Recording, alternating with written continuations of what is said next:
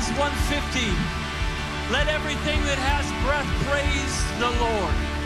If you've got breath in your lungs, you made it to church today.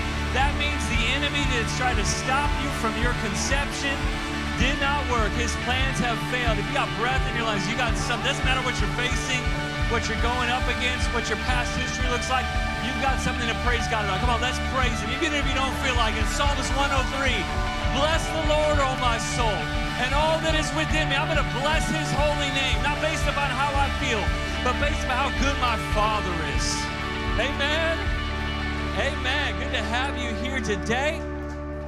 If you don't know, I go back and forth from the plaza, and the devil done try to send some traffic my way today. We were hustling, and we may or may not, I'm not here, I can either confirm or deny, broke a few rules of the road today. But we had a divine assignment to preach the word, and I think God just covered it. Amen? You cannot use that, and the officer gets you on the way out. You treat him with respect, okay?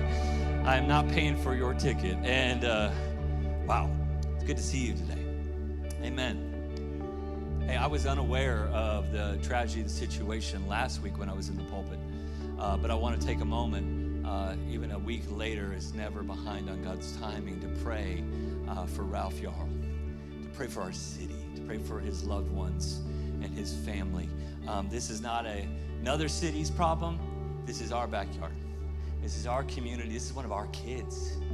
We've got several students in our youth group that go to school with Ralph. We know people, even on our staff, that have relationship with the family. And so it's a broken world with fear, with hate, with bias. These are weapons that the enemy has used from the beginning, has used in our nation, has used in maybe some of our lives to divide and fracture us. What do we do? There's lots of things we can do, but what do we do first?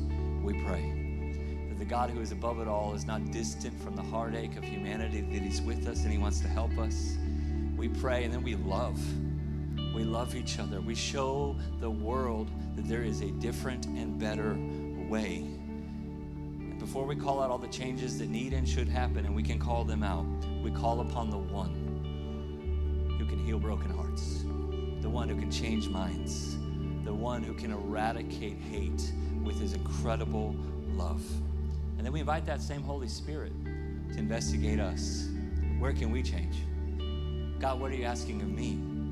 How can I better demonstrate a loving, caring, unbiased God to the world around me? So can we pray? Would you join me? We welcome you online, the men of Lansing. We love everybody in the room, Lord, and we thank you, you're going to do a work in us. Father, we come to you today. Hearts are heavy from the attack that nearly took the life of a young man. We pray for Ralph and his family. Help us not to just move on to the next news cycle story, but lean in. Lean into your story. The story of a God that loved us so much, that changes us, that changes our city. And as we are changed, it helps us to change the world around us, to change history. God changed the city, the story of our city and of our nation. We ask that you are with his family, his loved ones, his fellow classmates, that you give comfort and peace that only you can provide. And ultimately, Jesus, we pray you're a healer. You can heal body, mind, spirit, and soul. Heal in Jesus' name. We pray for Kansas City, that it would be different here, because there are people united for the purpose of Jesus, people filled with the love of Jesus. May your grace and your mercy prevail. May your spirit bring healing to all wounds, young and old, new wounds that have been agitated by this tragedy, old fractures that have been historically in our lives or in this world or in our own city. We pray protection over a generation, healing over a generation, that you would guard them from the forces of darkness in its many forms. We remember our strength and our hope comes from you alone, and you are the God that is always for us, always with us, even in the midst of difficult times. And then help us, God, as your church, help us represent heaven, a mixture of all different types of people united in one spirit. Let Kingdom City show our city the power of unity and diversity. We pray for justice, we pray for peace, we pray for change. Let it start in us and let it start now. So as we open the Word and we invite this 2,000-year-old book to speak to our hearts by the power of the Holy Spirit to make us look more like Jesus. Holy Spirit, we just say right now, you're welcome here. We have open hearts, open minds. We don't check our mind at the door. We open it to your voice, to your leading, to your prompting, to your grace, and to growth. We're here to grow closer to you. In Jesus' name, amen. Amen. Love you, church. You're awesome. Can we thank the worship team and production and kids and everybody? You guys can grab a seat. In the first service, I forgot to sit everyone down. They were just standing the whole time. I was like, y'all real obedient and really annoyed at me. We say here at Kingdom City that we're building people that bring heaven to earth. How do we build? We build with the Word of God. It is the foundation. We build as Jesus as the cornerstone, and we know the stories of Jesus, the ministry of Jesus, and the lifestyle of Jesus, and we say, how can we become more like that? But with the Word of God, we also say that the Spirit is our guide, that it shows us not just that these aren't rules and regulations. This is a life that draws close to God and it can experience God's best. And the Holy Spirit, to me, the most heaven to earth thing on the earth is the presence of the living God, the Holy Spirit. So if we're going to be built as people that bring heaven to earth, we need that divine presence in our life. So last week we kicked off a new series. We call it Upper Room. We're just having conversations and investigation about what does it look like to walk with, to know, to be filled by, to be empowered with the Holy Spirit. Got real quiet in here, all the guests. I'll talk to the faithful church family. We love the Holy Spirit. We want more of the Holy Spirit. We desire the Holy Spirit. And just because someone else is wacky doesn't mean we have to be. We want Holy Spirit in our life. And last week, this is what I asked. If you weren't here, you need to watch it because it sets the table for today's discussion. We want a spirit restart. That, hey, just for a moment, maybe take everything you've heard or everything you've thought, whether it's a limited understanding or a depth of knowledge, and we're just going to wipe the slate clean for a moment and just let the Word of God speak, particularly the life and messaging of Jesus. Because honestly, if we can't really listen to Jesus, we can't really go very far. What does Jesus say about the Holy Spirit? And today, and this is just the rule I want to live by, I would love for you to live by as well. If it's in God's Word, it's for me. Can we just say that's cool? Okay. I believe in a strong and capable and prevailing church that can do two things at the same time. That we can dig deep roots in God's Word as the way to live. In other words, we're theologically grounded. We can dig deep and eat from the Scripture. And at the same time, cast a broad net of salvation to the lost and the seeking in our world. Those don't have to be exclusive. I think in Christ we see the wisdom of God and we see the heart of God for humanity. We can do both. Now today, we're going to dig deep into theology. Is that cool? And I'm not promising that I won't shout and scream a little bit. That could still happen. This tiger ain't changing his stripes in one Sunday. But you're going to need to take notes. You're going to need to take notes. A lot of things I'm going to say are not going to be up on the screen. And so you're going to need to take notes, or at least pretend that you're taking notes. And I'm going to call you out. And today, above all days, I think there's going to be more questions that arise about the Holy Spirit. That's why we gave you these little cards to communicate. What do you still have questions about? Where has there been misunderstanding? What would you like me to touch on? What would you like to hear from the platform, from your pastor, from myself, from Liz about the Holy Spirit? You fill that out and you can drop it off in the back because I want you to have God confidence in who the Holy Spirit is in your life. So can we dig deep today? Okay, in the spirit of digging deep, can someone please bring me my balloon? That's supposed to be funny, by the way. In the spirit of digging deep, can someone bring me this giant balloon? I told them, I don't care what color the balloon is, it just can't be red. Because with my red hair and a red balloon, y'all be thinking I look like the clown from It. And by the way, why do you watch those movies? I will never understand. My life is scary enough. If you need more horror in your life, be a pastor. Anyways, just kidding. I want to say that this balloon today represents a spirit that's full. Now, I don't think balloons have all that much purpose. They're ornamental. Your spirit has a divine purpose. It's huge. but it's actually filled up to its potential. It's doing what it was designed to do. It's fullness. The Greek word for the Holy Spirit is the word pneuma. It literally means the breath of God. This has received the breath. It's light, it's expansive, it's doing what it was supposed to do. Now, over time, that balloon, because the atmospheric pressure is going to get a little bit less and a little bit less, and it's going to sink down, and eventually it's going to shrivel, and it's going to look like this. Some of you have had a full encounter with the Holy Spirit, and yet the atmospheric pressures or your experiences have caused you to maybe lose a little bit of that filling.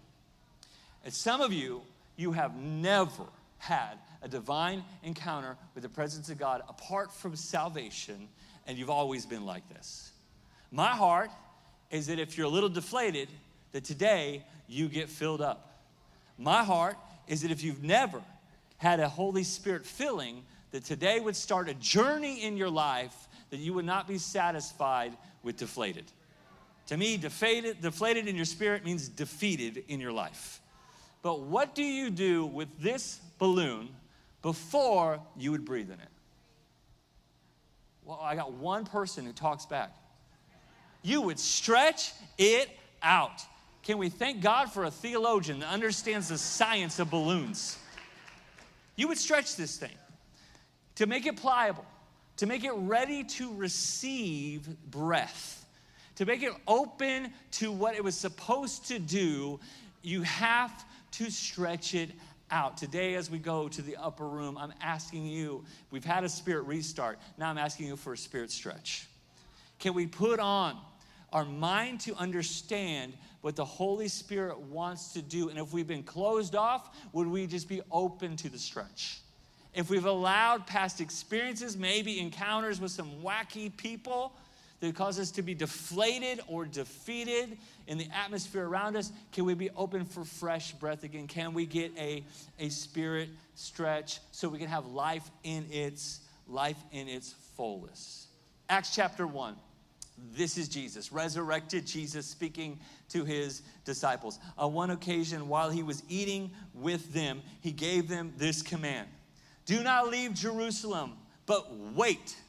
Wait for the gift my Father promised, which you've heard me speak about. In other words, this isn't the first time I've told you, but now I'm giving you the strategy in order for you to receive. For John, Jesus' cousin, baptized with water, but in a few days you will be baptized with the Holy Spirit.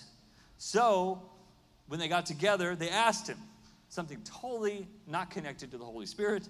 Lord, at what time are you going to restore your kingdom in Israel? In other words, when are you going to be back in charge? He said to them, don't worry about the times and dates. The Father has set them in his own authority. He said, let me get you back to what's most important here. In other words, hey, don't worry about all the end time stuff right now. That's a word to some of you in the church. Don't be worried about how all this thing is going to be played out. Right now, the most important thing, let me get you back to the most important subject. You need the Holy Spirit. I know you want to figure all out the mysteries. Some of those things are just for God to know. But let me tell you, you can know the presence of God and you can have the mind of Christ when you have the Holy Spirit. Just come back to the Holy Spirit. And you will receive power when the Holy Spirit comes on you. Power to do what? To be my witnesses in Jerusalem and Judea and Samaria. Friends, we're going global with this thing. We're going to go to the ends of the earth. What Jesus is essentially saying in this passage and in others is that, hey, when I go, something greater is going to come. How could it be greater than Jesus? It doesn't mean that, like, when you're filled with the Holy Spirit where Jesus walked on water, you're going to run. Not at all. That means you're going to have the Spirit, not just one man with the Holy Spirit. The Spirit will be poured out, like the prophet Joel declared, over all flesh, over all people, young, old, men, and women. Everybody can get the presence of the living God on the inside of them. Jesus is saying, hey, disciples, these last 3.5 years, when you've been rocking with me, ministering with me, hasn't it been amazing when we prayed for the sick and they've recovered and blind eyes that see, that we broke bread and you multiplied it to feed the hungry? Hasn't this been amazing when there's been a demonic oppression over someone and the authority of heaven, we drove that out? Hasn't that been incredible? Like, yeah, that's been incredible. Guess what? Now you're going to get to do that by the power of the Holy Spirit. In other words, that same Spirit that empowers me, Jesus said, is going to be in you, with you, on the inside of you. It's going to fill you up. Ordinary people with extraordinary power of God to live a life that they could not accomplish in their own ability. Jesus makes three very important points in this passage. First, it's a gift. In other words, you do not earn it. You don't really deserve it. God wants to give it to you. The very best of heaven has to be received. You don't earn it. You just got to receive the gift. Second, that the Holy Spirit will baptize you. This isn't a fleeting moment. This isn't a feeling. This is a filling. This is something more than just what you feel in a moment or an atmosphere of worship, or when you're praying, you just feel the presence of God. That is the Holy Spirit. It's powerful. But it's not just for those moments. It's a filling of your life for every moment. Thirdly, that the Holy Spirit will show up in your life and you're going to notice a difference. You'll notice a difference and the people around you will notice a difference. The primary difference that we'll talk about later in this series is fruit. That you have fruit of the Spirit in your life. Not just spiritual gifting, but you'll also have spiritual gifting. It's not either or, it's both and. That once you are filled with the Holy Spirit, there will be evidence, experiences, signs, manifestations, along with fruit in your life. Why? Because to be a witness that touches the world, you're not going to just have willpower. You're going to need divine power. Now, the promise of this outpouring led the disciples and about 110 others into an upper room for that day of Pentecost. In other words, they actually did what Jesus said. Now, Jesus, we believe, through the passages of the New Testament, ministered to about 500 or more people. And yet there were the disciples and about 100 others that actually obeyed. They went into the upper room. In about 10 days, they stretched. They prayed. They worshiped. They sought God. I think they probably told stories about what they saw Jesus do. They were recounting the things that he told them. And as they prayed and as they worshiped, all of a sudden, the day comes where Jesus or God poured out his presence. Acts chapter 2, verse 1. When the day of Pentecost came, Pentecost just means 50. It's 50 days after the celebration of Passover. It's coming up for us as a church in a few weeks. It's going to be a great time. It says they were all together in one place, and suddenly a sound like the blowing of a violent wind came from heaven and filled the whole house where they were sitting. They saw what seemed like tongues of fire that separated and came to rest on each of them. And all of them were filled with the Holy Spirit and began to speak in other tongues as the Spirit enabled them.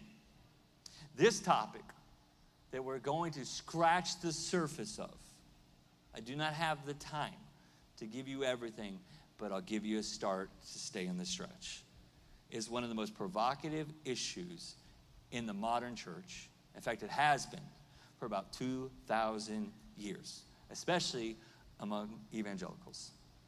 They have debated, theologians, church historians, over the years, what does it look like to have the Holy Spirit in your life? What are the works of the Holy Spirit? What are the signs of the Holy Spirit? Things like prophecy, things like healing, things like discernment, wisdom, something you could not know unless God spoke it to your heart. Things like speaking in tongues. Uh-oh, we're not all ready to hear this yet. Are these a continuing expression of the Holy Spirit? Is this what we would call charis, Greek word for gift, that is still being given, or has this stopped? The real question I want you to ask is this for today? And then if we can ask that question, then maybe there's a second question. If it's for today, then is it for moi? For all my French friends out there. Is it for me? Now, our church has been consistently built over the last 12 years, primarily, and this has changed in the last year and a half or 2 years, by people that didn't go to church. In fact, the early days, the first 7, 8 years of our church, nobody had any church background. And part of me loved that. I loved that because it was a clean slate. Part of me didn't love that because they had no discipleship in their life. That's for another horror story. But I will say that they didn't have any baggage. Some of you, that represents where you're at. New to church, new to faith, maybe new to our kind of church, our kind of expression. So when it comes to the Holy Spirit, you're really limited in understanding. Others, you've been around a bit. You've got some understanding. You've got some knowledge. And yet, when we start to dig into things like the supernatural, you like the worship, and you like the word, and you like the connect groups, and you like what goes on in Kingdom Kids for your family. But when we start talking about the supernatural, you get a little cut off. For both of you, can I just ask, stay in the stretch today? Can we just stay in seeing what the Scripture says? And then, what does God speak personally to you? Because when it comes to things like healing the sick, casting out demons, this is some Stranger Things kind of stuff. But let me just say this. If you believe the Bible to be true, which I do, and as a church we do, you do not get to pick and choose what you want to believe. Friend, you cannot eat the donut without the calories. It's a packaged deal. Because the same Bible that gives you the promise of eternal life by believing in Jesus, not by your works, but by faith and grace, is also the same Bible that gives you the promise of the Holy Spirit and supernatural power for daily living. It's not one or the other, it's both. Now, people have been around a lot longer than I, and generationally much smarter than I, have been debating this very thing for generations. And you can kind of sum them up into two categories that theologians would call a continuationist and a cessationist. A continuationist, in other words, one where it continues. Cessationist, one where it ceases. And I do not want to bore you, but I think it's good to speak about why we believe what we believe and what both sides begin to say. For continuationists, they believe there's an ongoing work of the Holy Spirit in the life of a believer. Now let me pause there and let me tell you, the most powerful act of the Holy Spirit is one that all of us here who are Christians have experienced. That's the salvation of your soul. That's the greatest work of the Holy Spirit, and yet He does more. He does more. So for us, for myself as a continuationist, this isn't a theory. This isn't just theology. It's not even a possibility. It's something I believe God is actively and supernaturally working in the lives of believers for 2,000 years until Jesus' return to accomplish things, listen, that by your own willpower and education are impossible. That the Holy Spirit continues to this day. And on the other hand, I have friends, deep friends that I love dearly. In fact, I was with some pastors this week, and some of them would be in this camp. Evangelical friends who do not believe that the supernatural ways of the Holy Spirit are still at work today. That would be the cessationist. And I'm not here to demonize that, although it sounds a whole like sensationism, but I'm just kidding. Horrible joke, Kyle. You just said you wouldn't demonize me. Hypocrite. Anyways. They would say that the gifts of the Spirit have ceased. The Holy Spirit is still actively saving people, but not necessarily empowering people for special works of the Holy Spirit. Now, they do believe, cessationists do believe, that the Bible miracles are true. They believe that God made the heavens and the earth with a word. They believe that God parted the Red Sea, that God fed His people daily with manna that showed up from heaven. They would believe that the 3 Hebrew boys were protected in the fire and the furnace, and that Jesus showed up in the middle of all that. They would believe that Daniel was protected in the lion's den, not by dodging the animals, but by a supernatural force that shut their mouths. They would believe in the ministry and the miracles of Jesus, and even that in the early times in the New Testament, that Spirit continued. But somewhere down, maybe in the 1st century, that God said, you know what? We done did it. Mission accomplished. Holy Spirit, come on back home with that part of your ministry. They would say that. And I know I'm making it amusing and entertaining, but that would be the gist of it. Cool. I'm cool with what's going on. I'm done. I'm stopping the move in supernatural ways. And in some ways there's some truth to that. Because early on, at the death of the apostles and the early church fathers, there began to be a separation because they got distracted and divided, and the presence of miracles began to wane. But it was not my belief that God was short on supply of his power. That source was still there. Listen, if we always reduce our beliefs to the level of experiences, we're only going to have what we've used to experience. But instead, if you could join me in the stretch and we start expecting our experiences to rise to the level of our beliefs. Because I'll be honest, I have been frustrated when I haven't seen God's force and power move. I have prayed for the sick and they haven't recovered. It's happened in my life.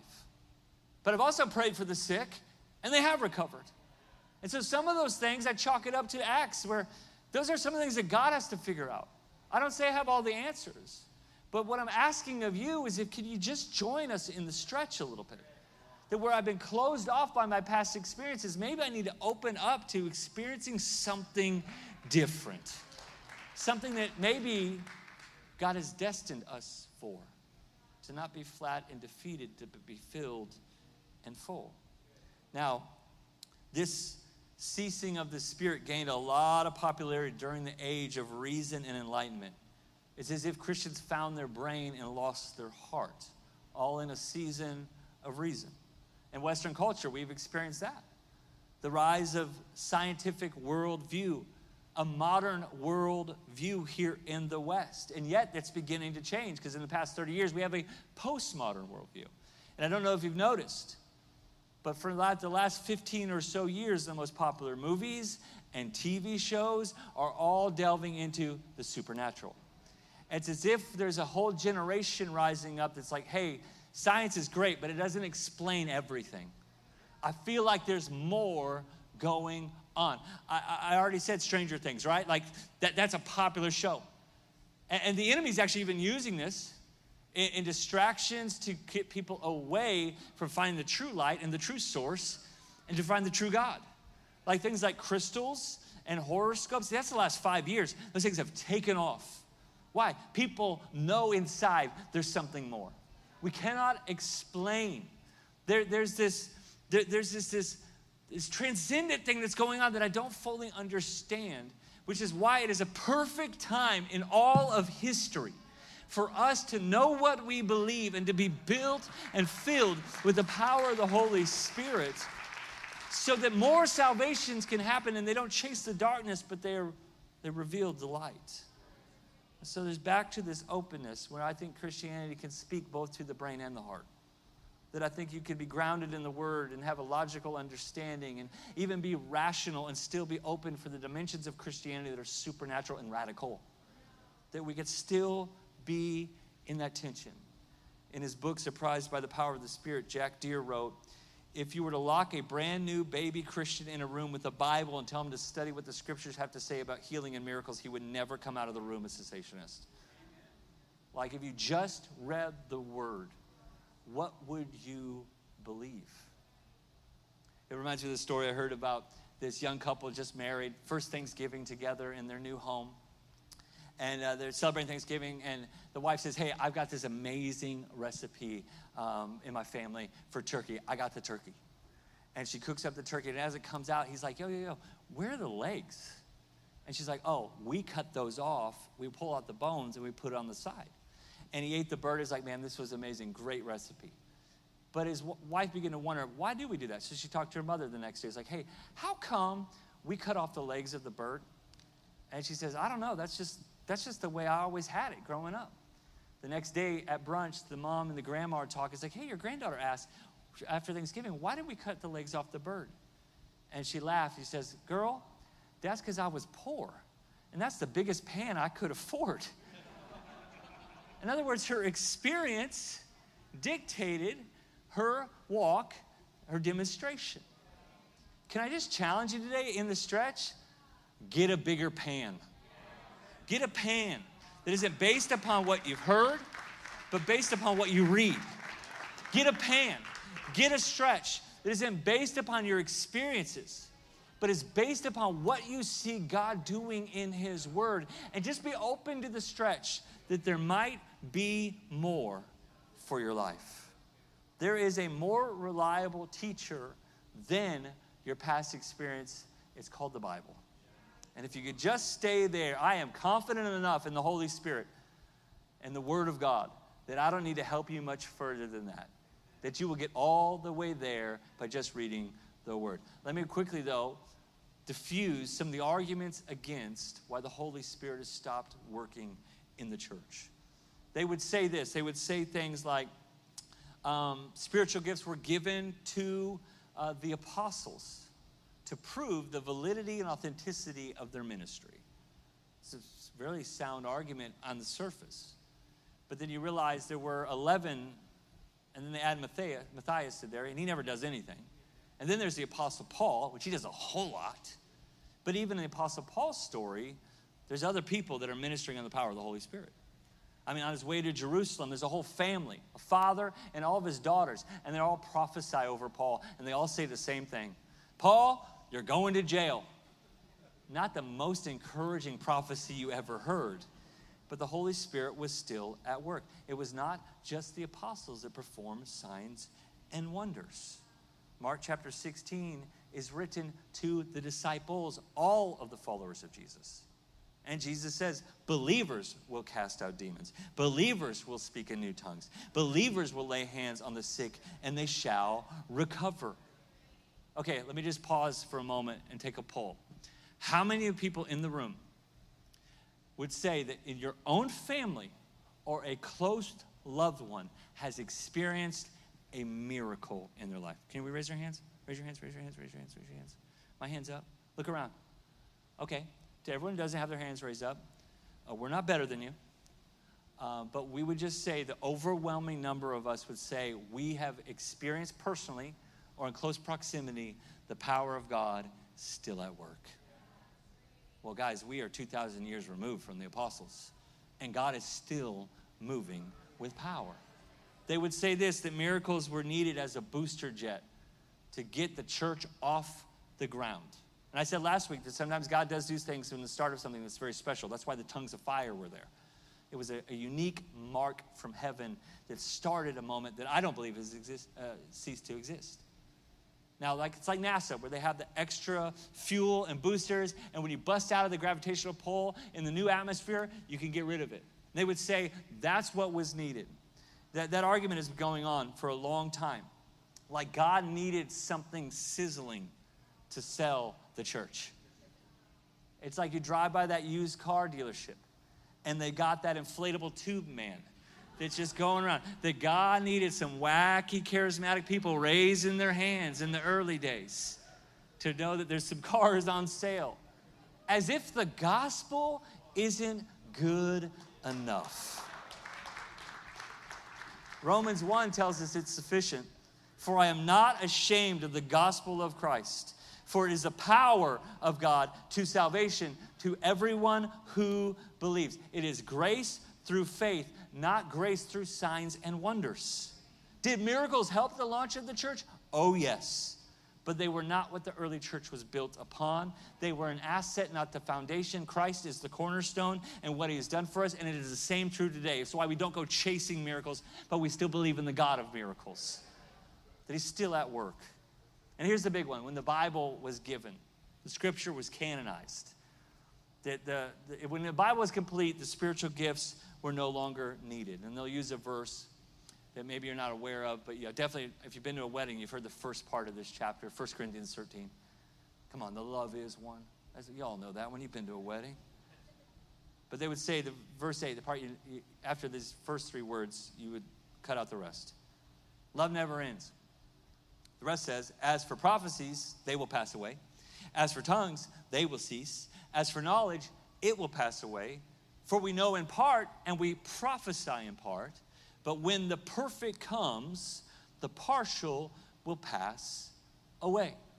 And this is where there's arguments. What is the perfect? What does that mean? If you read later on in the writings of Paul, he would say, dimly now we see through a mirror, as partially revealed. But one day when Jesus returns, we'll see completely. They would say that the perfect would be the steady, strong, valid word of God. That once we had the word, we didn't need the works. That prophecy and tongues and miracles became unnecessary because we had the perfect one. Now, the problem with this view is that they were never designed to replace the Bible. And in the early church, they were quoting the Old Testament and the life of Jesus, just as we do today. Therefore, they don't need to be removed just when we have a canonized scripture or when the Bible is complete, because the perfect one is not the Word, it is the Word that became flesh. And when he comes back, we will no longer need prophecy. When he comes back, we will no longer need miracles, because when Jesus comes back to judge the living and the dead and make all things new, we will not need miracles, because we'll all be whole in Christ. That's what I believe that passage is speaking to. So why do we believe in the power? And it continues. Why do we stay in the stretch? Well, the New Testament teaches us that spiritual gifts are irrevocable. We know the passage about your calling, but you know, in that same verse in Romans 11, it says the gifts and calling of God are irrevocable. So until Jesus returns, the gifts are still there. You just have to choose, do you want to accept them or not? Just because they don't appear often in history doesn't mean they're still not a part of his story. Secondly, the New Testament teaches that spiritual gifts shouldn't be banned, stopped, or despised. 1 Corinthians 12, the chapter before 1 Corinthians 13. I know that's some deep math. Now, eagerly desire spiritual gifts, says the Apostle Paul. Now, we're to eagerly desire the spiritual gifts, but he's the apostle. Like, that means the church in Corinth can have it? Well, the church in Corinth can have it. Can the church in Kansas City? Can your life, you live on Corinth Street, can that have the spiritual gifts? I would say yes. Chapter 14, eagerly desire spiritual gifts, especially the gift of prophecy. Later on in this series, I'll tell you why. But it says, especially as it pertains to building the church, Paul writes in the rest. In other words, it ain't about your spiritual gift for your little spiritual platform. This is about building people, loving people, serving people. This is about being witnesses to people. This is about the expansion of salvation in Kansas City. It's about kingdom come through your life. That you need the Holy Spirit. A couple verses later, be eager to prophesy and do not forbid to speak in tongues. Apostle Paul, not me. I think those that would say it has ceased both forbid it and, to be honest with you, I think they despise it. And I think those people are fully going to heaven. And I think they might be missing the fullness of what God has for them. And I don't want that to be you. Like, you're always welcome here. We preach the word. We exalt the name of Christ. We're about salvation. It's the most important moment of the ministry of this church. It's what's about ready to happen in about 8 minutes.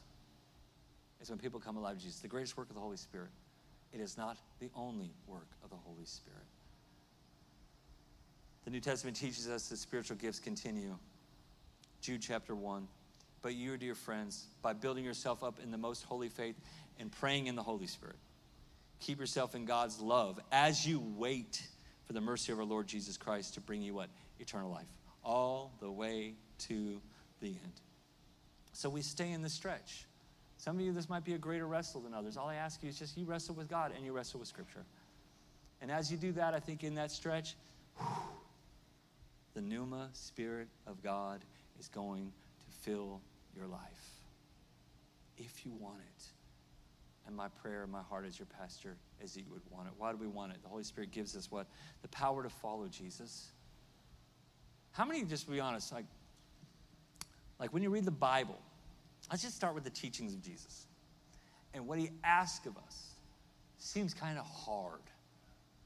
Like, that's difficult to get most days, like forgiving those who wrongfully accuse me. All right, that's hard. How many would you say doing the Bible is hard as a life of Christian? Okay, there's 8 of us that actually think it's hard. The rest of you, crushing it. Gosh. I would say it's impossible. You need grace. You need charis, the gift of grace, and you need power.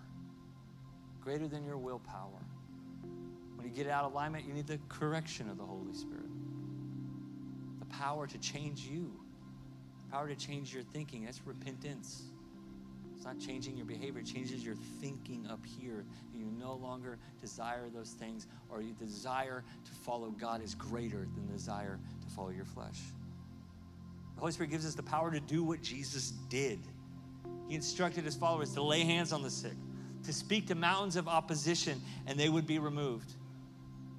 That there's battles that aren't with people, they're with principalities, powers, and rulers of the air, and we're seated with Christ in heavenly places. So we don't just have to play the hand that we're dealt. We can get on our knees, we can lift up praise, and something can change in the atmosphere of our soul, our mind, and our world, that we can win spiritual battles. The gifts are needed to build his kingdom. Guess what? The gifts are needed to build your marriage, to build your family. When you check in at work, you shouldn't check out of the Holy Spirit. You need him for your career. It can give you an understanding and give you a favor and give you a wisdom that's beyond your natural education. It doesn't mean you don't go to school. That means you stay in the stretch of the Holy Spirit with your education, and watch and see, now you have the mind of Christ. You start doing the God thing at the right time, and watch, see, it'll bring promotion in every area of your life. The Holy Spirit, what gives us a power to overcome temptation, trials that all of us face in the journey of life. Because there's an enemy who wants to kill, steal, and destroy. And yet that spirit that raised Christ from the dead lives in you. So you don't have to just live under the pressure that deflates your balloon. But you can live in the presence of the God that restores your soul. And then your battle is not against people. You start winning where it matters the most. And ultimately, this is my favorite one. It gives you power to change your world. Power to change the world. It gives you a boldness. What did Jesus say? You need the Holy Spirit. What's the first thing he says? To be a witness. To change history by telling his story, by telling the gospel, by sharing Jesus with boldness. So let me just tell you, at Kingdom City, we're a spirit-empowered church. Now, this is not the start of a series that from this moment on you come back on Sundays and I'm shaking a sword up here. Some of you know exactly what I'm talking about right now. The rest of you, you've been saved for God has protected you. It doesn't mean we're rolling banners around. It doesn't mean you just get up and run around in church. We're going to do things in a way that builds the church. But we're going to do it by the power of the Holy Spirit in unity and lockstep with the Word of God. And my prayer for you is that if it doesn't excite you, that you would get excited. That you'd stretch a little.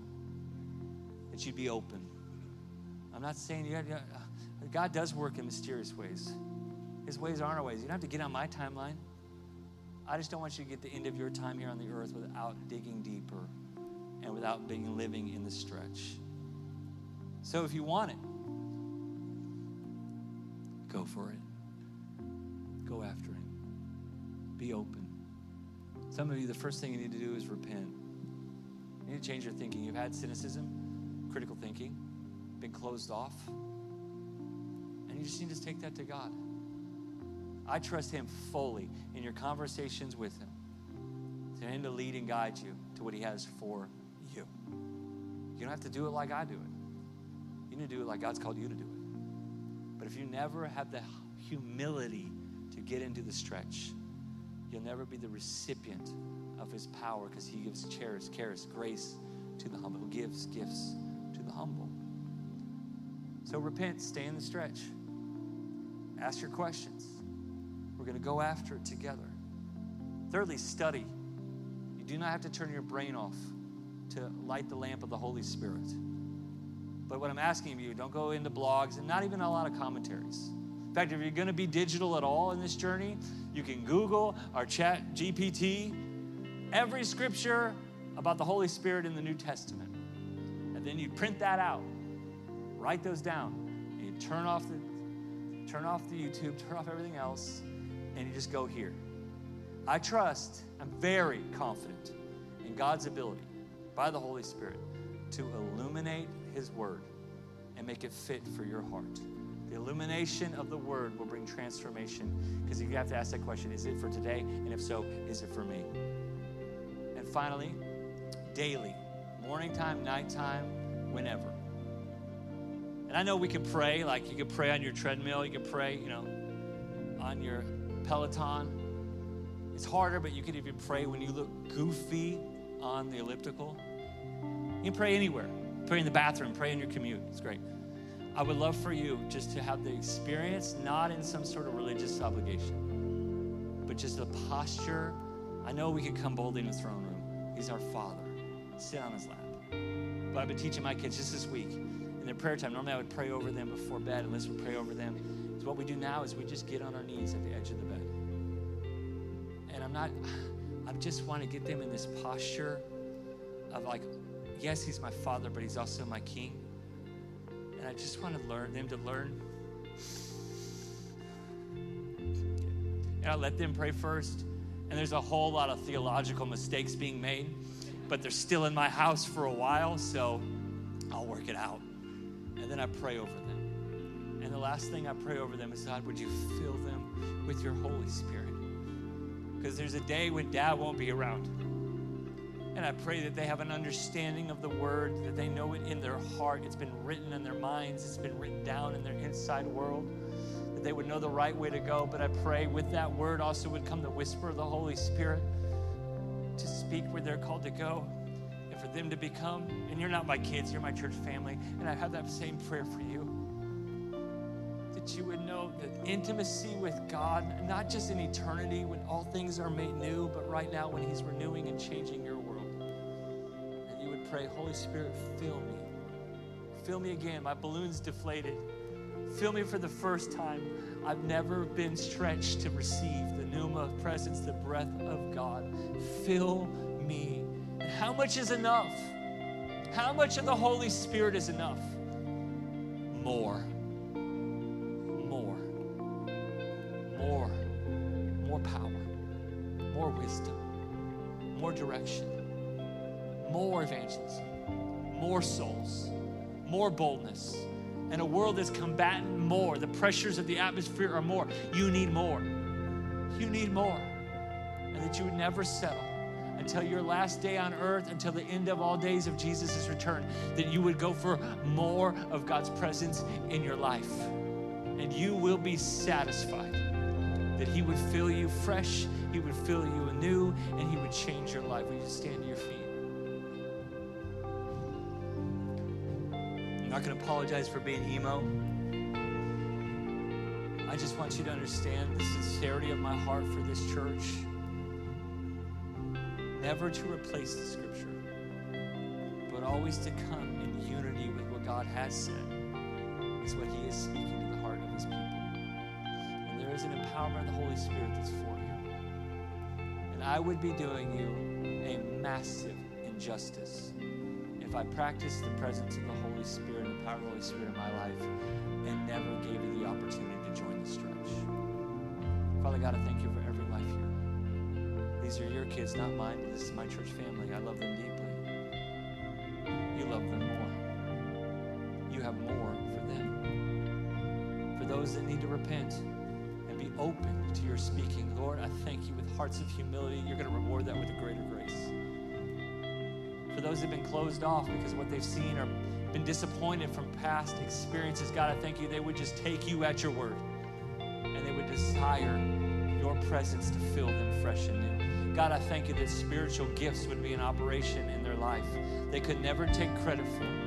That's what Liz and I pray. We've been praying it for years. There'd be a move of God's Spirit in our church and in our city that was so great we could never take credit for. It would truly be God's glory or nothing at all. And would it happen in the lives of every individual, every marriage, and every family? Would you fill up Kingdom Kids with your presence? Would you fill up every single mom? Would you fill up every dad? Would you fill up every student? Would you fill up every business person with more of your presence? We are hungry for you. We want you, Jesus, and the fullness of your Holy Spirit to every empty place would be made whole and every broken place would be restored. In Jesus' name. With every head bowed and eyes closed, if you're here and you've never given your heart to Jesus, listen, you might have prayed this prayer, but you didn't give him your heart. You can't say that greatest miracle of the Holy Spirit, salvation, has happened in your heart and in your life. Or maybe you have and your mind dismissed it, or your own decisions, the road you went on after, you need to come back home to him.